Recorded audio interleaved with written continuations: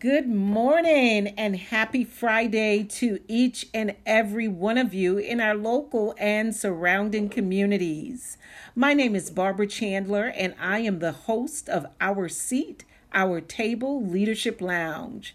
The Leadership Lounge has been created as a way that we get to speak directly to community historians, grassroots organizers, local artists, and small business owners. We are here every Friday from 9 a.m. to 10 a.m. And you can listen to us on WPRK.org. And we are now on Spotify as well as iTunes. This Friday, we continue to bring to you the best in our community. We have with us community historian Mike Thomas of DeLand African American Museum. We have with us Felicia Benzo, community organizer and founder of Catalyst Global Youth Initiative Incorporated. We also have with us our local artist spotlight with Andrew Brown. You're going to hear Andrew Brown chatted up a bit with Dr. Vicki Van Hurley on being a local artist and transitioning that into a business. And for our small business spotlight, we're going to speak to the dynamic duo John and Albert Richards with Posh Rock Tennis Foundation. So right now we're going to we're going to bring on Mike Brown from DeLand. Mike, welcome to Our Seat and Our Table. How are you today? I'm doing good, Barbara. Thank you for having me. Thank you so much for joining us, Mike. Mike, of course, community history, local African American history is very near and dear to us. This is where we learn more about our local communities and how we connect to them directly. So tell us about the African American history of DeLand. When was the city or the African American community started in DeLand? Okay, there was a man named Henry Addison DeLand who came here in DeLand in 1882. He came from New York, and he fell in love with the oranges and the orange trees here in DeLand. So eventually he liked it so much, he decided to move here. And he brought his wife, Miss DeLand, and his daughter, Helen.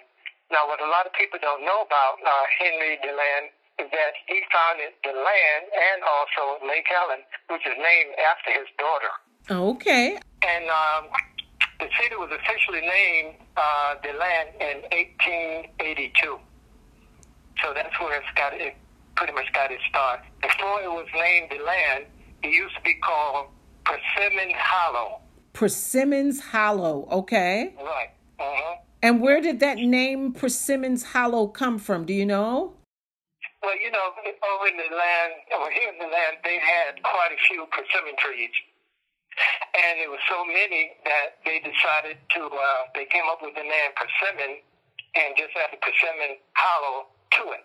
I see. Yeah. In fact, and also he started Stetson University.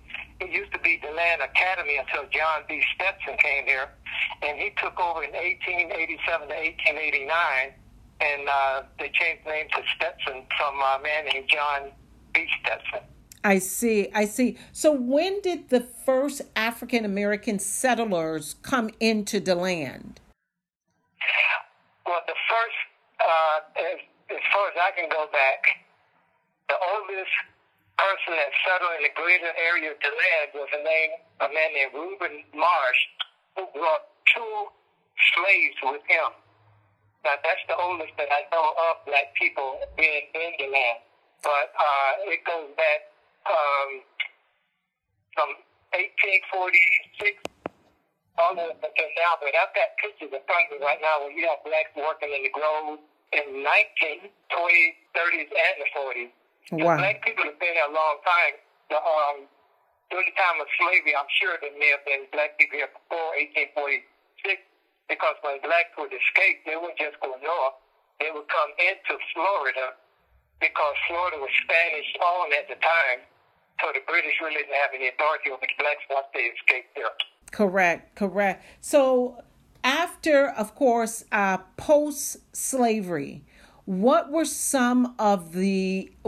the conditions at that time in the land? Meaning, what were some of the types of businesses or the industries that we could see African Americans? What were they doing? How were they living? Well, in the beginning, in the early days, in like 20s and 30s and stuff, there really weren't any businesses here. But the only employment that a black had at the time was pretty much maids, and the men worked in lumber yards and also in the orange grove. They used to work for this company, Exchange Packing Company, which was an orange company that packed oranges. So they did work in lumber and sawmills and orange grove.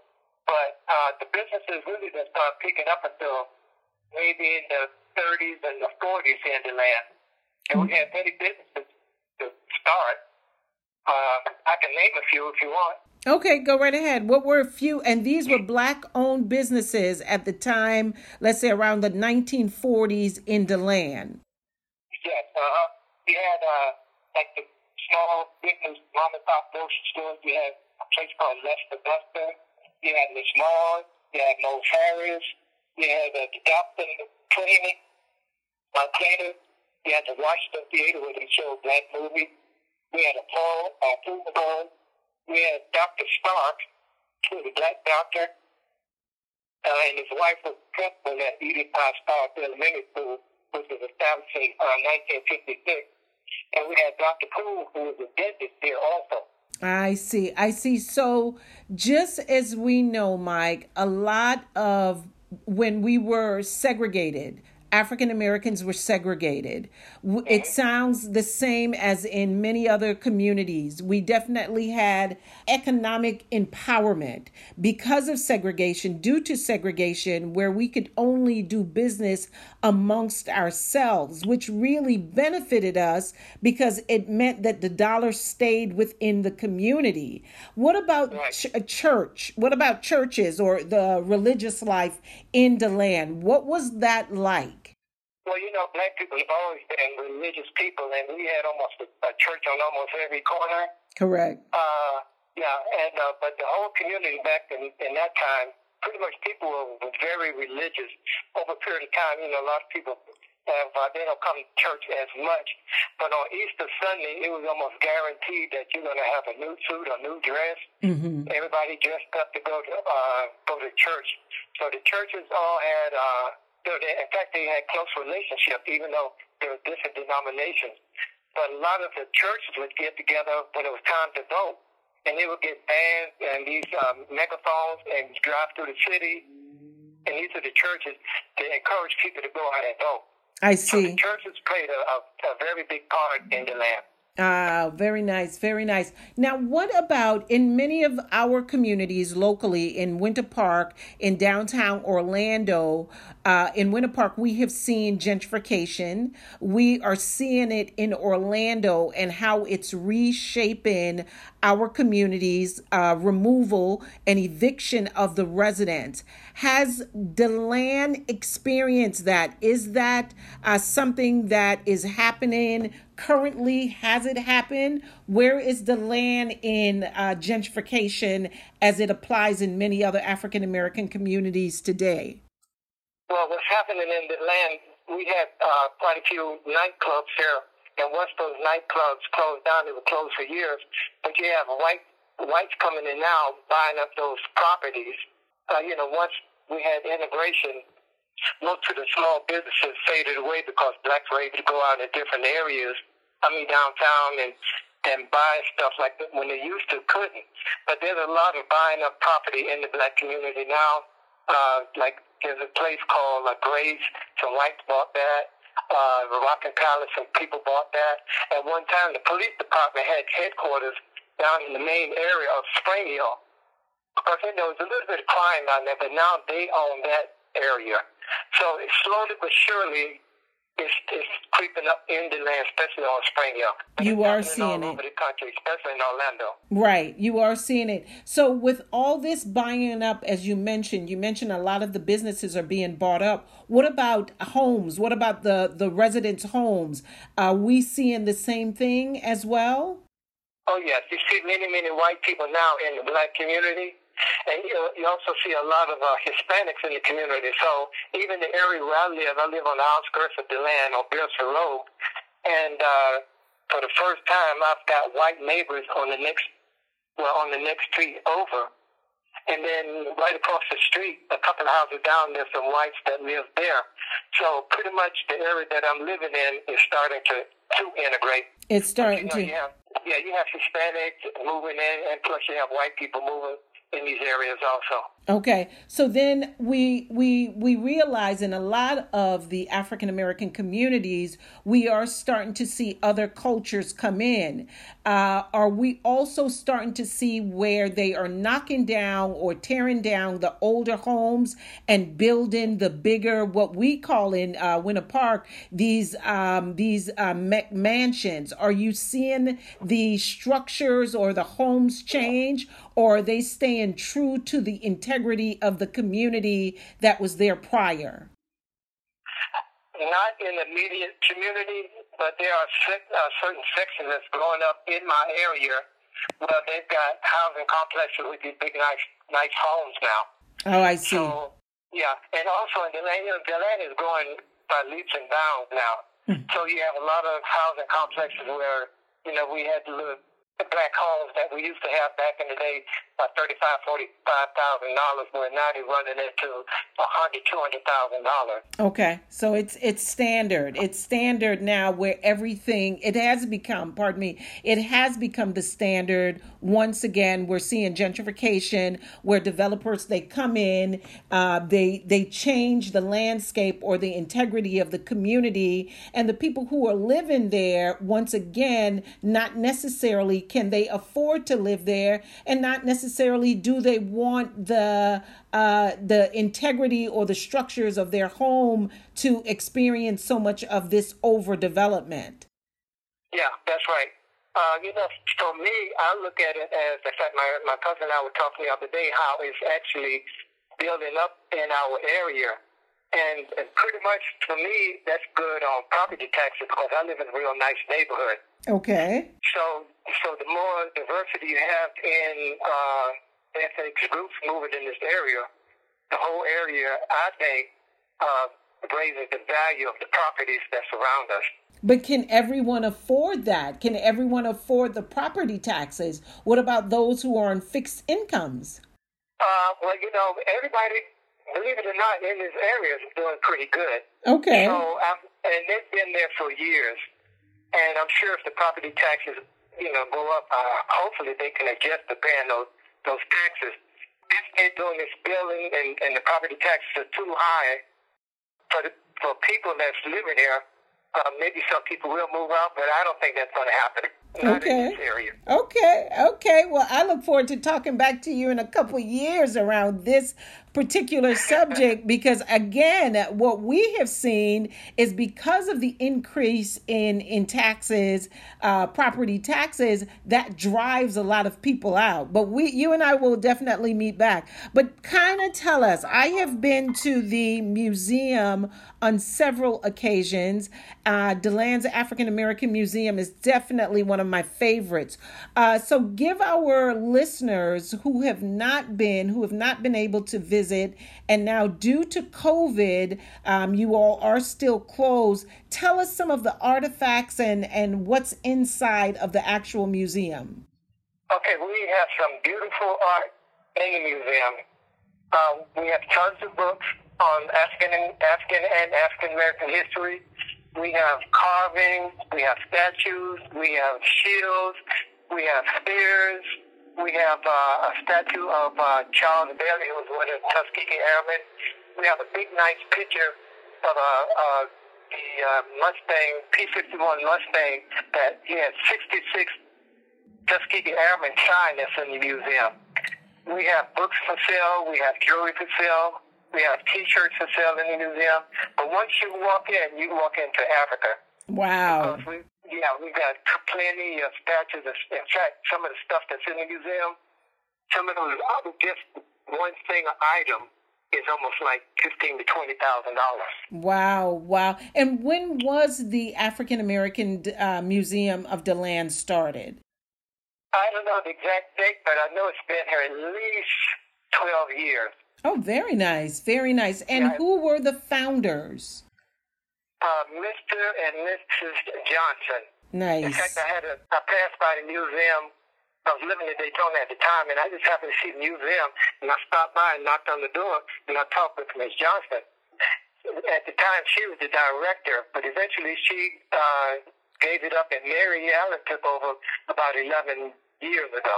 Excellent. And she's been doing an excellent job giving festivals and jazz shows and different plays and poetry at the museum. Mr. and Mrs. Johnson, Miss Johnson pretty much is the one that started the museum. And when I passed by, I've been connected with the museum for about 7 years because I'm just so amazed at it, you know? Right. Wow, this is wonderful. How can someone get in touch with your organization if they would like to? I'm not sure if you're doing scheduled tours or just if they would like to find out more information, if they would like to contact you. How do we get in touch with you and how can we better support you? Okay, well, let me give you the address of the museum. It's 325 South Clara Avenue in DeLand, Florida. And the phone number is 386-736-4004. And just ask for Mary Allen. She'll probably wind up answering the phone or her assistant. Excellent. And so, ladies and gentlemen, once again, you are listening to the history segment of Our Seat, Our Table. You just heard from Mike Brown, who is the community historian in DeLand, Florida, Springfield, and also very connected with the African American Museum in DeLand. He sits on the board. So for more information on how to better support, how you can learn information of the DeLand African American community, their web address is africanmuseumdeland.org. The executive director is Mary Allen. Mike Brown, we want to thank you so much for joining us this week, and we look forward to visiting you in DeLand. Okay, it's my pleasure. Absolutely. Thank you. Speaking with Andrew Brown, you're going to hear from local artist Vicki Van Hurley, the Design Doc.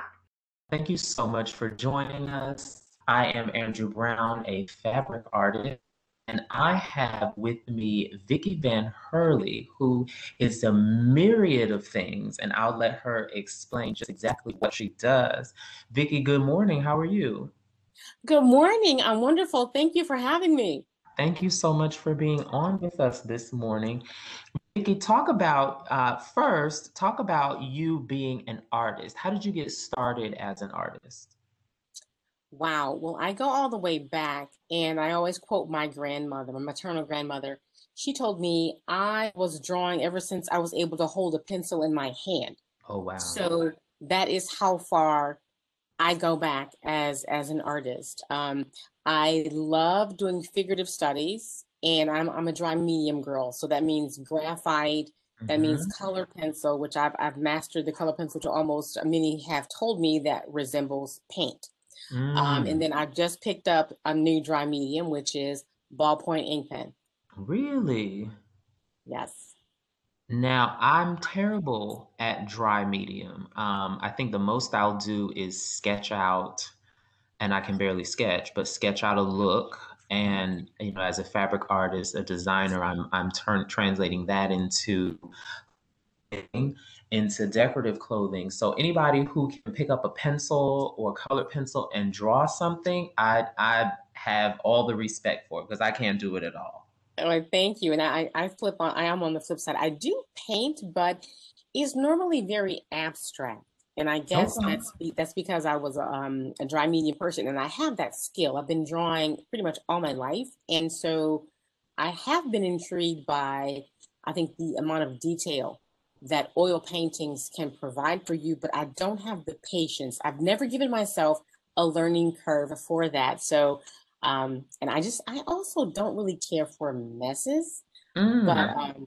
I do have a love for airbrush, and I'm beginning to pick that back up. So that's really my only other, I guess, wet medium that allows me to create work in the same vein, and I think with the same control as my dry medium would be airbrush.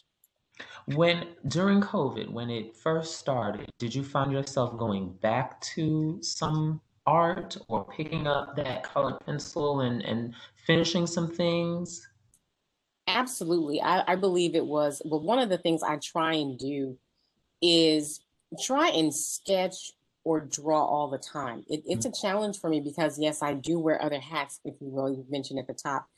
And so I always like to attempt to it just clears my mind for other Mm-hmm. things. I'm able to relax when, if it's not an illustration that I will show or sell or reproduce, then it just has to be some sort of sketching. But yes, I really find it was during the COVID lockdown where I found myself wanting to draw more. And that's really where the ink pen came into play. I had picked up some ink pens. I was on an airplane. I was at a conference, and I was on my way home. And prior to, I stopped at one of my favorite art stores. I was in Chicago at the time. And so the plane ride, I had nothing to do. I picked up this new little art book, and I had some ink pens in my bag. So I just started to sketch and to draw. And I discovered, oh my goodness, these pens, they blend in a manner Mm. similar to color pencil. And so it was during COVID that I just kind of was like, okay, what are we doing? What am I doing here? So I started an ink pen drawing, and it turned out pretty well. And so I said, you know what? I'm going to do another one. And the second one turned out, I was very, very, very pleased. As a matter of fact, it is in the art show at Osceola Arts, celebrating women artists for Mm. honoring women this month. Matter of fact, the opening reception is Friday. Ah, how'd that opportunity to get in the show come about? Wow. Well, I'll go all the way back. Marilyn, who is the curator for many of the shows, I became acquainted with her. Oh my gosh, probably about 5 years ago, 6 years ago, when my sister, she is now an administrator with one of the charter schools in Kissimmee. And so she had brought home, she had shared with me this flyer. She said, hey, you might want to think about doing this. And I went, okay, fine. I believe it was like the National Arts. They had a show. And so faculty or, professionals, semi-pros and students could all enter this art show. So I entered a piece. I got in, had a great time. And so I had the opportunity, I believe, to do it again the next year. I believe I might have participated maybe 3 times. Mm-hmm. And throughout that, Marilyn and I has we've created a bit of a working friendship, I would like to say, because there was an art show that she also curated. I assisted her with back in maybe 2016, I believe, where it Mm-hmm. was celebrating Black artists in Central Florida.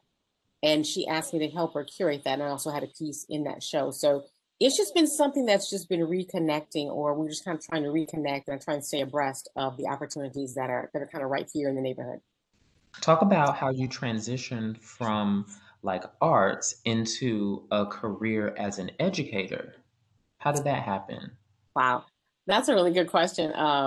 Well, I had been an artist, and also I was into or employed as a graphic designer and illustrator because I Okay. knew that, wait a minute, I need to be able to make a living because that was Right. one of my father's greatest fears. He did not want me to be an artist because all he knew were that artists were starving.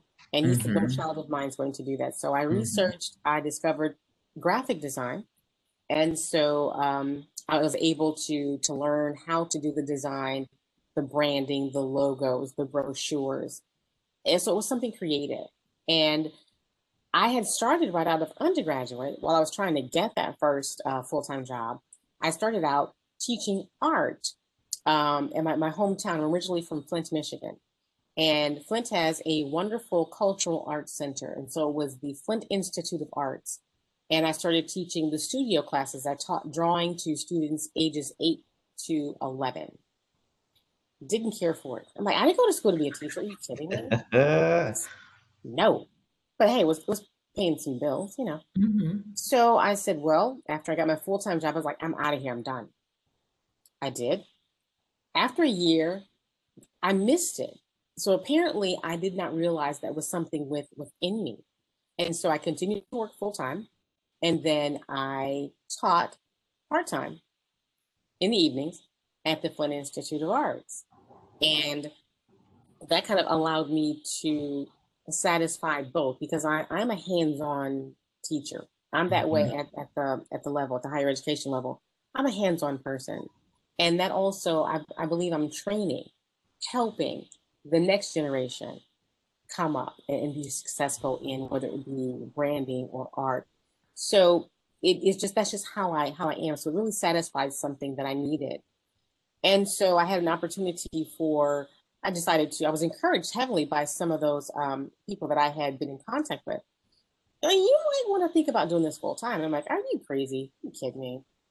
But the opportunity presented itself, and I ended up teaching in a commercial graphics design program at Southern Illinois University in Carbondale, Illinois.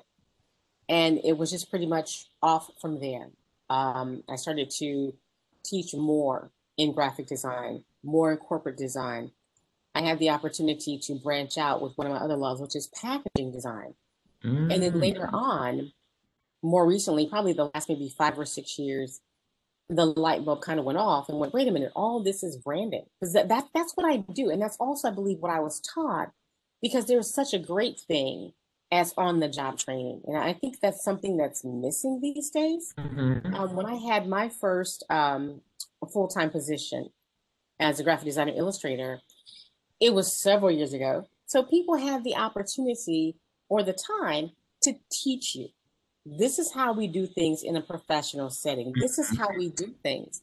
So it was kind of going back to everything that I had done was all up under this umbrella of branding and marketing. And that's one of the things that I like to also educate, specifically entrepreneurs, small business owners, that you really need to brand yourself and put yourself forward. I do that as well with my own. I'm branded as an artist. So I just believe that that's kind of how the transition took place. They're all kind of, I believe, different areas, but they're up under a very common umbrella. Absolutely. And then when did you start? Because I know you are the owner at the Design Doc. When did you start that? Yes, the Design Doc, that's one of it's a business, but it's also, I do business as. And I started that in 2014. So that's where, matter of fact, one of the design teams I was managing at my last corporate position back in Michigan, one of my designers, he said, you know what? He said, you're the only designer I know that has a PhD. So we should call you the Design Doc. And it stuck. It stuck. So that's what I'm branded as. That's what I do business as. People know me on social media as the Design Doc. And so pretty much everything that I've just done in my entire career, my entire life, is what I also do as the Design Doc. Mine is the art shows. That's under me. That's under Vicki Van Hurley. But everything else that I do as far as helping entrepreneurs with branding, being a branding consultant, all that is up under the Design Doc. Awesome. And the piece that you have at the art show is at the Osceola Center for the Arts. It's yes, the correct. Show. Is that right? Yes, correct. Perfect. Vicki, tell our listeners how you can be reached if they want to get in contact with you. Where can they do that? All right. Yes. Of course, social media. You can find me as an artist at My Artist Life 923 on Instagram. You can also find me as the Design Doc on Instagram.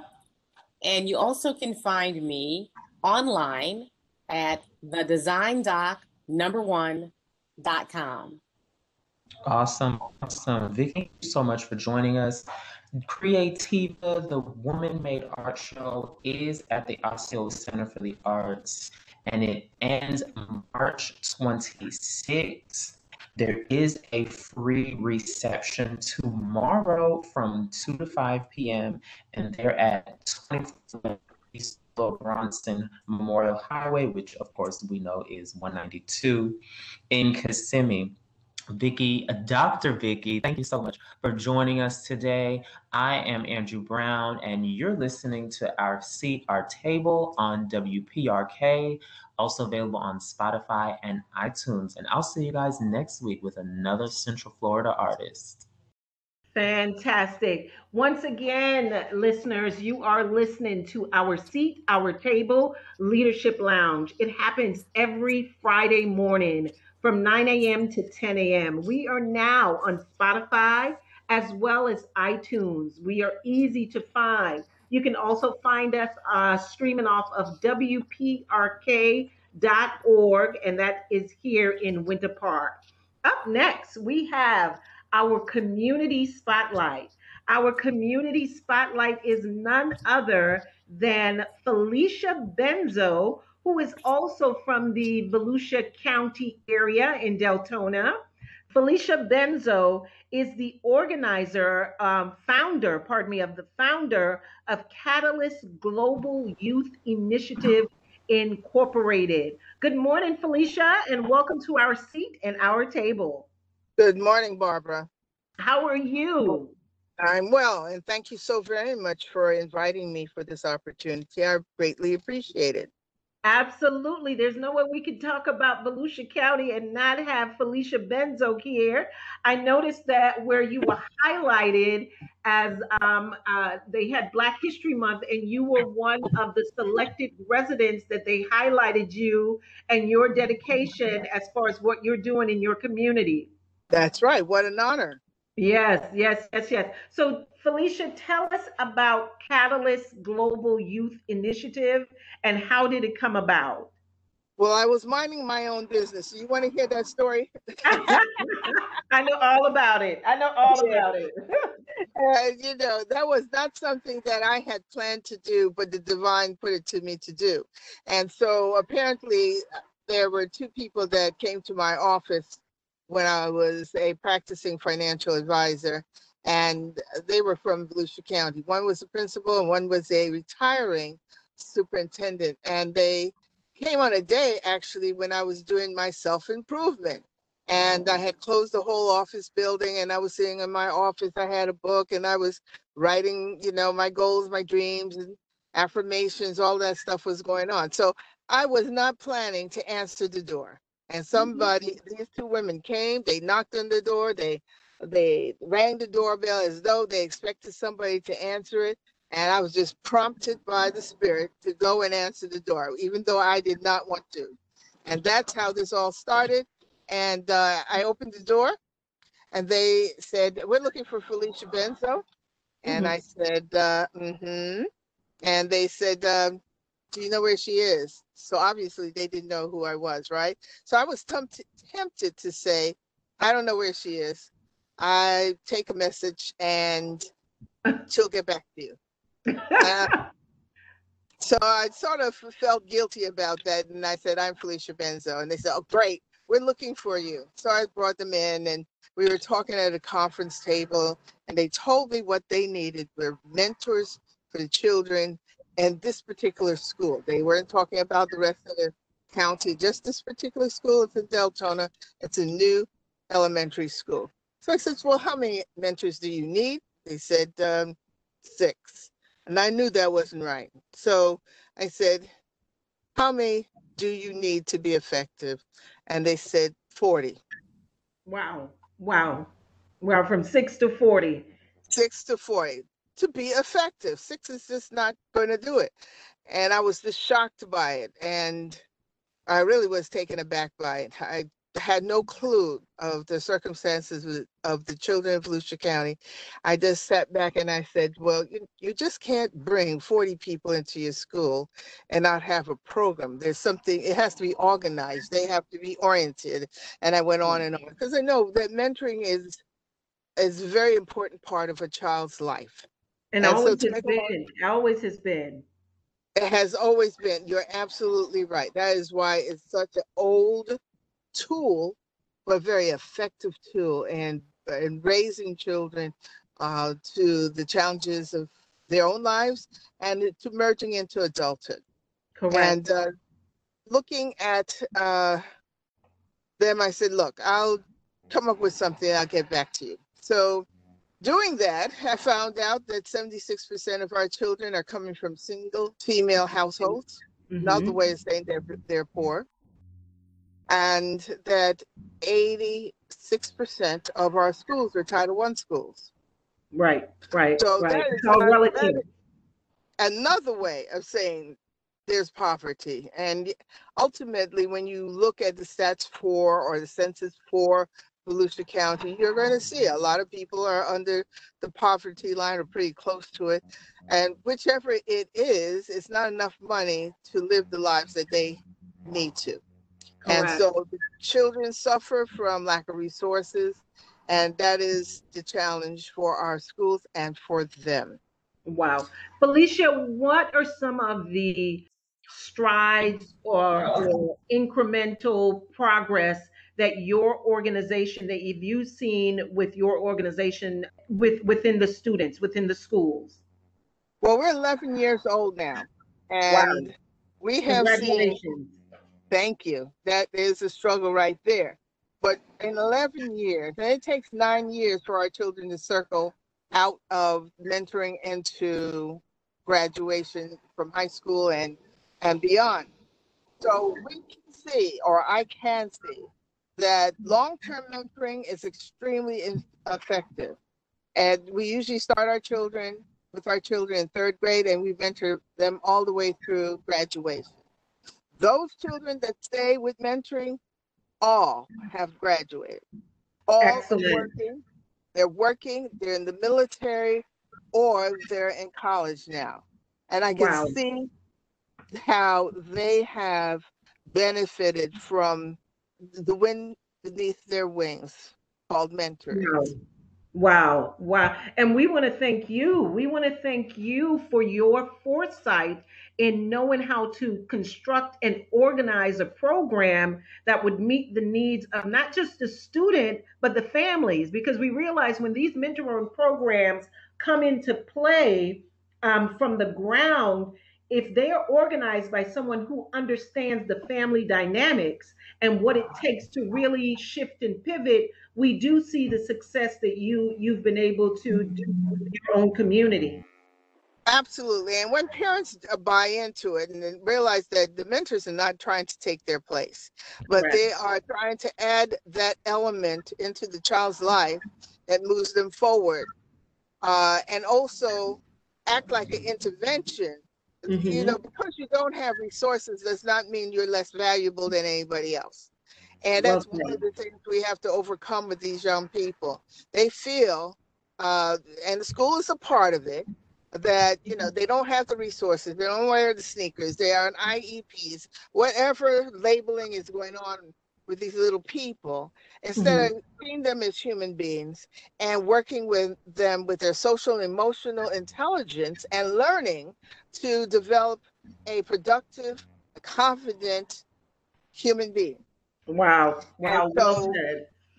Right. And that is what the mentor, or let me say, this is what Catalyst does. Catalyst focuses on the social, emotional intelligence of these little human beings, and then work with them to understand their value. So one of the things you would hear from all of our children is what I want from them, and that is greatness. So when I go to meet them and introduce them to their mentors, I say, so now, what does Miss Felicia want from you? And they look at me with these bright eyes and they say, you want me to learn? No. You want me to behave?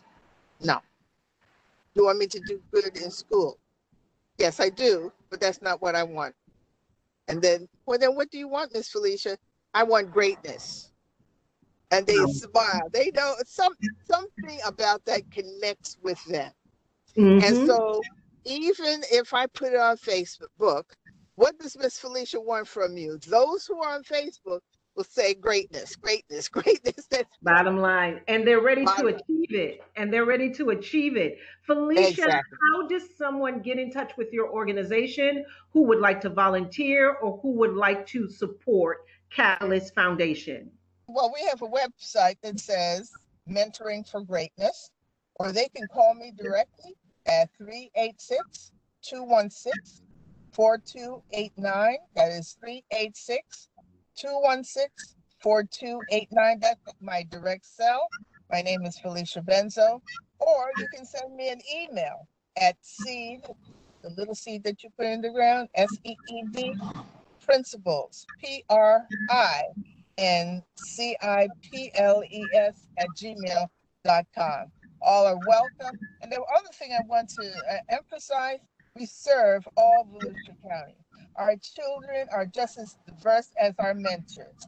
They're Black, white, Hispanic, just like the mentors. We come from all backgrounds. We have all kinds of political beliefs, but our focus is on building these children and helping them on their road to greatness. Wow. Well, we want to thank you, Dr. Felicia Benzo, Black History Month honoree in the city of Volusia County. Once again, Felicia, yes. Anything else you wanted to share? It takes all of us to make this happen for these children. Yes, all it does. Accomplish. I mean, you hear it from people like Sotomayor. You hear it from one of the CEOs of Career Source, who spent most of her life in foster care, that it took a mentor, an adult, not a child, a mentor to make them change and move in the direction of success. So I encourage everybody, wherever they are, to step it up and mentor a child. Excellent.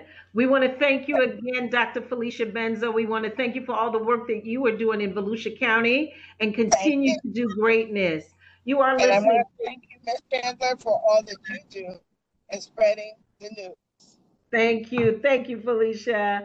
Once again, we are listening to Our Seat, Our Table, the Leadership Lounge. Up next, we have LaVonda Wilder, the Eatonville Chamber of Commerce. LaVonda is going to be speaking with brothers John and Albert Richards with Posh Tennis Foundation. Good morning, LaVonda.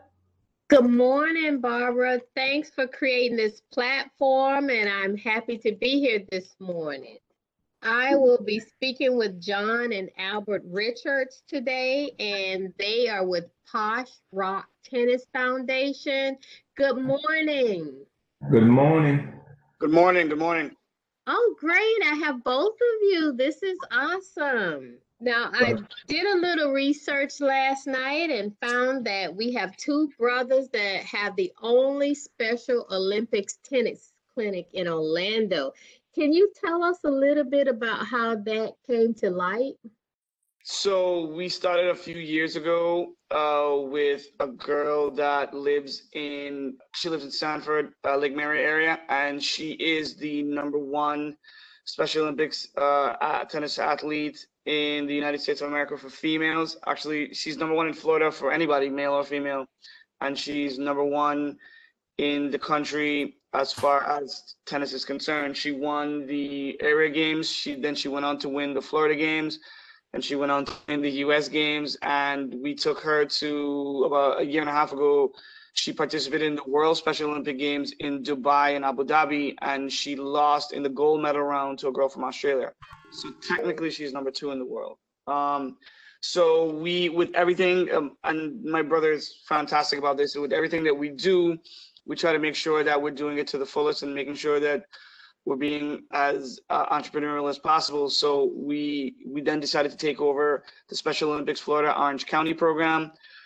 We started with 7 registered tennis athletes. Now we're up to 50.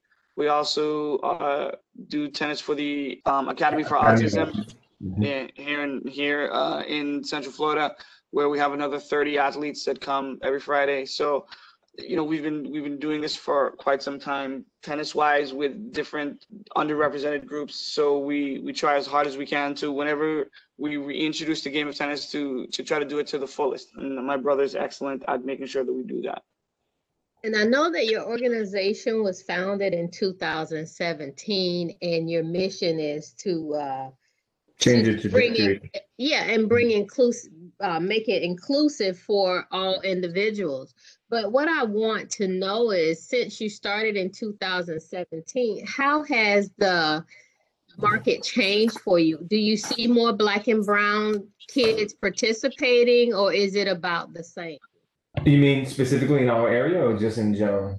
Yes, it with your organization, because I know you're working with the elementary school system. So I know that you're meeting different kids. Are we interested in the sport of tennis, or do you think the interest increased with the Venuses of the world and Serenas? Yes, absolutely. Venus and Serena had their own effect for everybody. I mean, they're about our age. So, I mean, we saw them growing up, they obviously had an impact on specifically young Black girls, but I mean, young Black everybody is proud of, young everybody really was proud of them coming up, especially the way they came up. As far as locally and in our programming, I mean, we started out, John and I could, to tell you that we started out doing our programs, 6-week programs. We bought our own equipment and we would just go around to the Boys and Girls Clubs and to the OTC and to these different places to do our little 6-week programs. And we always had kids interested, and we always had kids willing to come back. Even at we started the program at the Frontline Outreach Center that's right there on CB Smith.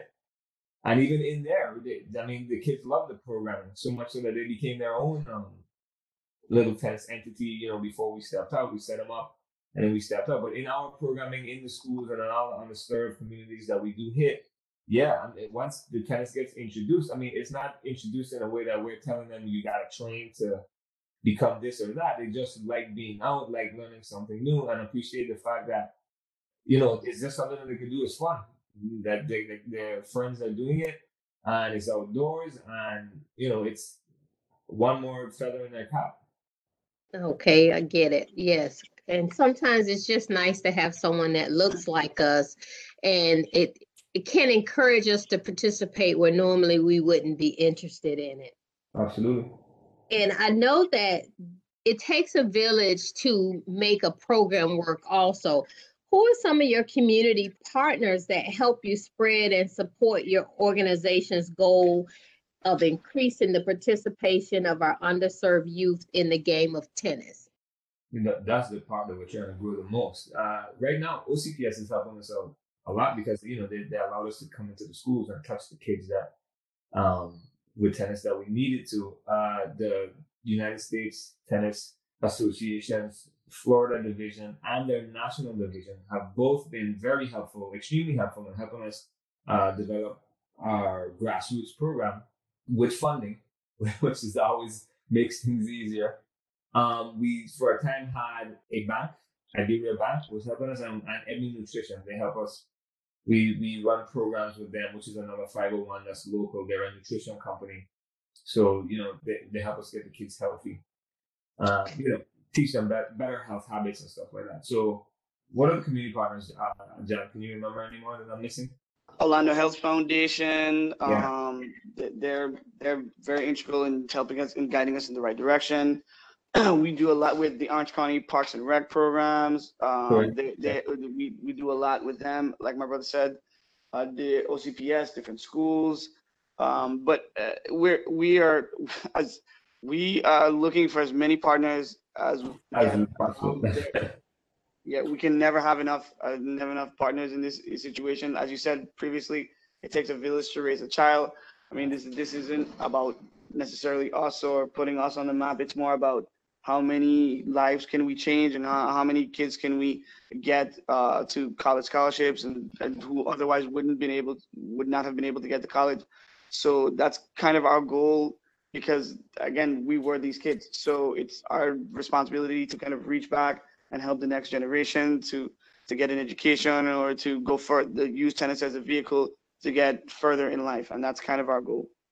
Okay, do you have anything last that you would like our listeners to know about you or your organization? And also please include your contact information. Sure. I mean, just like my brother just said, we're looking for partners, so people to partner in the majority of aspects, because what we are, we're in part of a network, a nationwide network called system called NJTL, National Junior Tennis and Learning Foundations, that was started by Arthur Ashe and Charlie Passerell.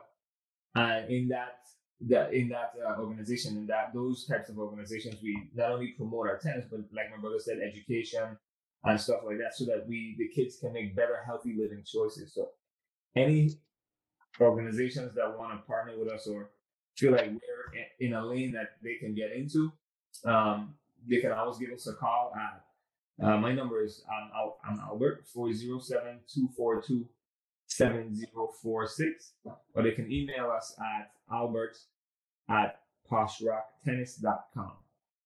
I appreciate your taking the time to speak with us today. And I did not say it, but John is the vice president of the organization and Albert is the president and chairman of the organization. So please reach out to them and help their organization grow as much as possible. Even if you just come in and volunteer, all of our nonprofit organizations benefit from the people actually believing in the mission and coming out and supporting the programs as best you can. Thanks, everyone. Have an amazing day. Thank you guys for having us. Thank you for your time, Bye-bye. guys. Wow, thank you so much, Lavonda, for that amazing interview. Shameless plug, the Richards are from the Virgin Islands, and so am I. So I am extremely proud when we can just give a shout out to the islands and know that we are meeting communities, connecting communities, and the people who are doing great things.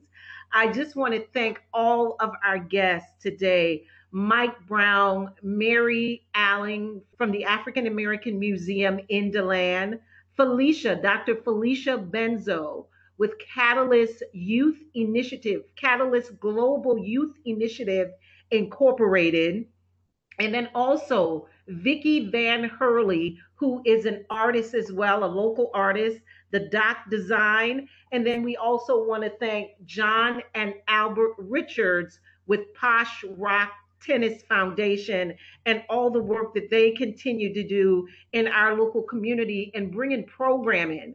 I think one of the connectiveness we can see with Our Seat, Our Table is relatable programming, meeting the community needs exactly where they are. I do realize that this is Women's History Month. I do want to take time in which to acknowledge that. I was brushing up on where did Women's History Month come from? And it's almost the same story as African American History Month, Black History Month, in where it started off as 1 week and then it went into 1 month. I want to think it was President Jimmy Carter who signed off on it in order for it to become that. So some of the program that you will see in the month of March will be around History Month. Again, we are so thankful to our partner with Rollins College, WPRK, and their staff. We also have at the end of the program where we have a call to action. So this, as Women's History Month, a lot of times we think that in order to be acknowledged or to be recognized, that you have to do something big, you have to do something great, when meanwhile you are doing something great and you are doing something big right where you are. I always remember the Candy Lady in any neighborhood that I lived in. The Candy Lady she was a really essential part of our community. For a lot of us, that is where we learned economics. That's where we saw economics happening in our community. So my charge to any and everyone who's listening as the call for action from Our Seat, Our Table is to find that woman in your community who is making a difference, I don't care if she is the crossing guard, she is making a difference. I don't care if she is the woman in church who makes you spit out the gum in that tissue. She is making a difference. And these are the stories that continues to shape and mold us. This is where the community connectiveness, this is where it takes a village. These are the things in which each village member does.